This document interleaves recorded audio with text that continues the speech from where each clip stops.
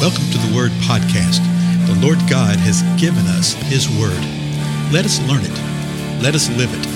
Let us rejoice in it. Spread the Word.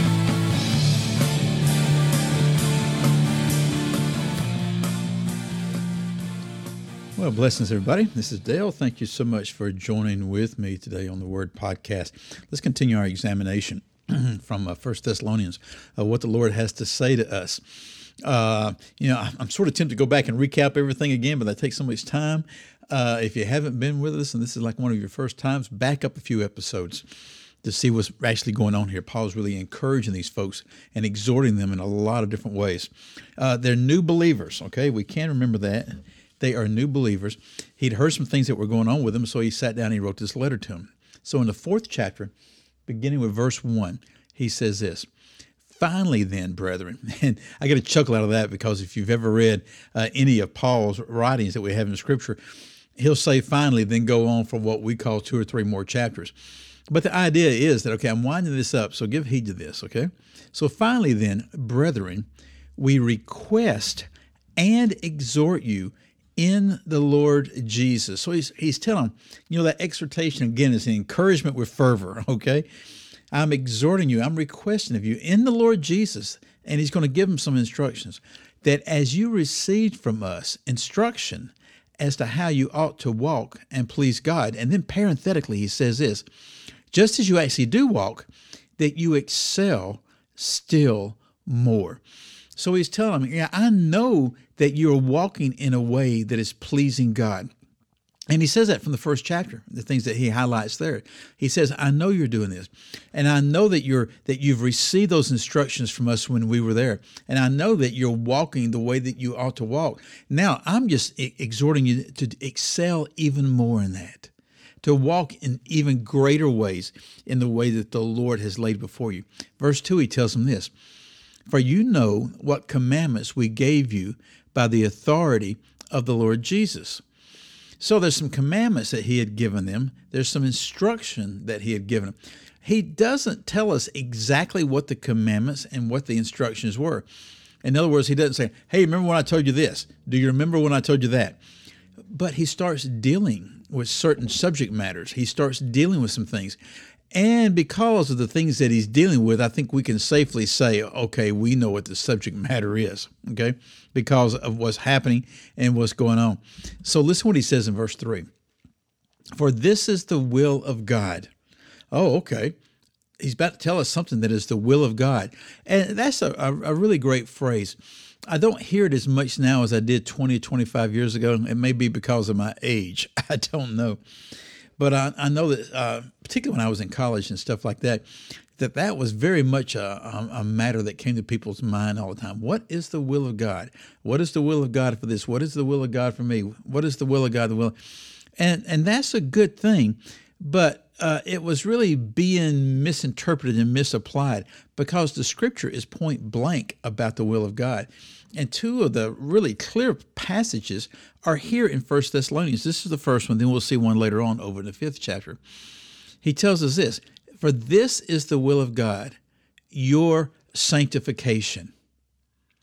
So what is the will of God? Your sanctification. Well, what is sanctification? It's from the word sanctus, means holy. It means that you're growing in holiness. You're growing in righteousness.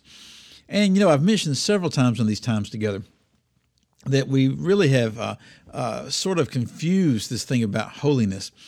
Out of my background, people just immediately and readily say, oh, well, I'm just a sinner saved by grace. I'll always be a sinner, and there's no way I can ever be holy, so I just have to do the best I can do. Well, that's totally, absolutely wrong. Okay, it's absolutely wrong. The Lord calls us to holiness. He says right here is the will of God, your sanctification, that you would walk in that holy way. Well, then there's another school of thought that comes along and says, well, once you're saved, you're completely, totally holy, and you will never, ever sin again.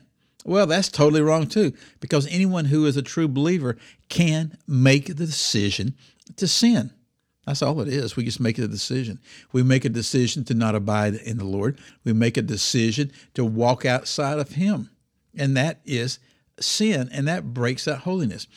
But Paul's got something particular in mind right here. So listen to this. Verse 3 again. For this is the will of God, your sanctification. That is, that you abstain from sexual immorality. Aha! So there was something that was going on. There was some type of problem. There was something that was unclear among them. And he's exhorting them and encouraging them and instructing them and commanding them and teaching them related to this. So he says, you need to abstain from sexual immorality. Verse 4, that each of you know how to possess his own vessel in sanctification and honor. So he's talking about our body, about the vessel. And I love that picture right there, because that which makes us us is our spirit. We're made in the image of God, and God the Father is spirit. So our spirit is that which makes us the individual that we are, but we are kept and we are housed in this vessel.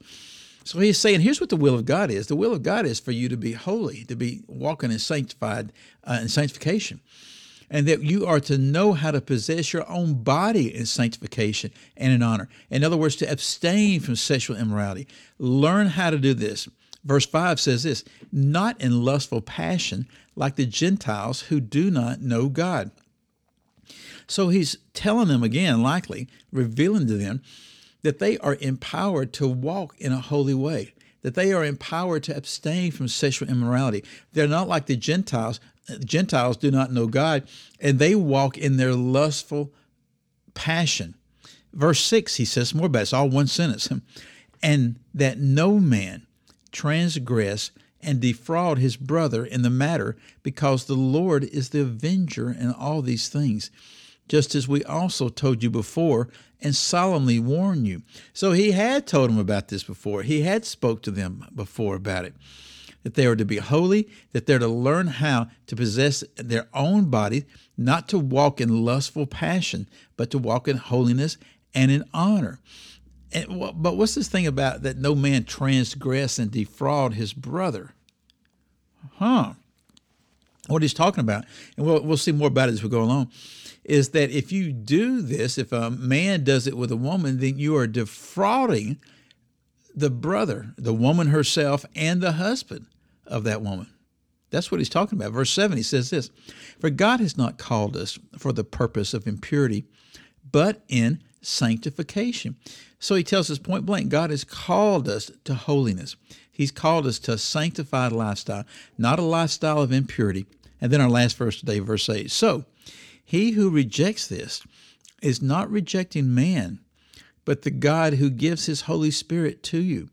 So you can tell that there's people there among those that were even believers that were having a hard time with this and saying, okay, what does this mean? Does this mean I have to change my life related to this? And Paul is saying, yes, you need to live a holy life. Okay, you don't need to transgress and defraud one another related to the lust of the flesh and the lust of the passion of the flesh. If some man comes along and rejects this, if there's someone there that says, no, I don't believe that, then they're not rejecting me. They're not rejecting what I'm saying, Paul says. They're rejecting what God says. And it's God who gave his Holy Spirit to you. And by saying it that way, he's saying the Holy Spirit will help you discern and will guide you in the midst in understanding how to live. Same thing is for us today, folks. The Lord has called us to know how to possess our own vessels in sanctification. And it is the will of God that we walk in holiness. So take this before the Lord and ask him. Say, Lord, am I walking the way that I should? And listen to what he says. Again, I'm Dale. I'll see you again next time. Goodbye.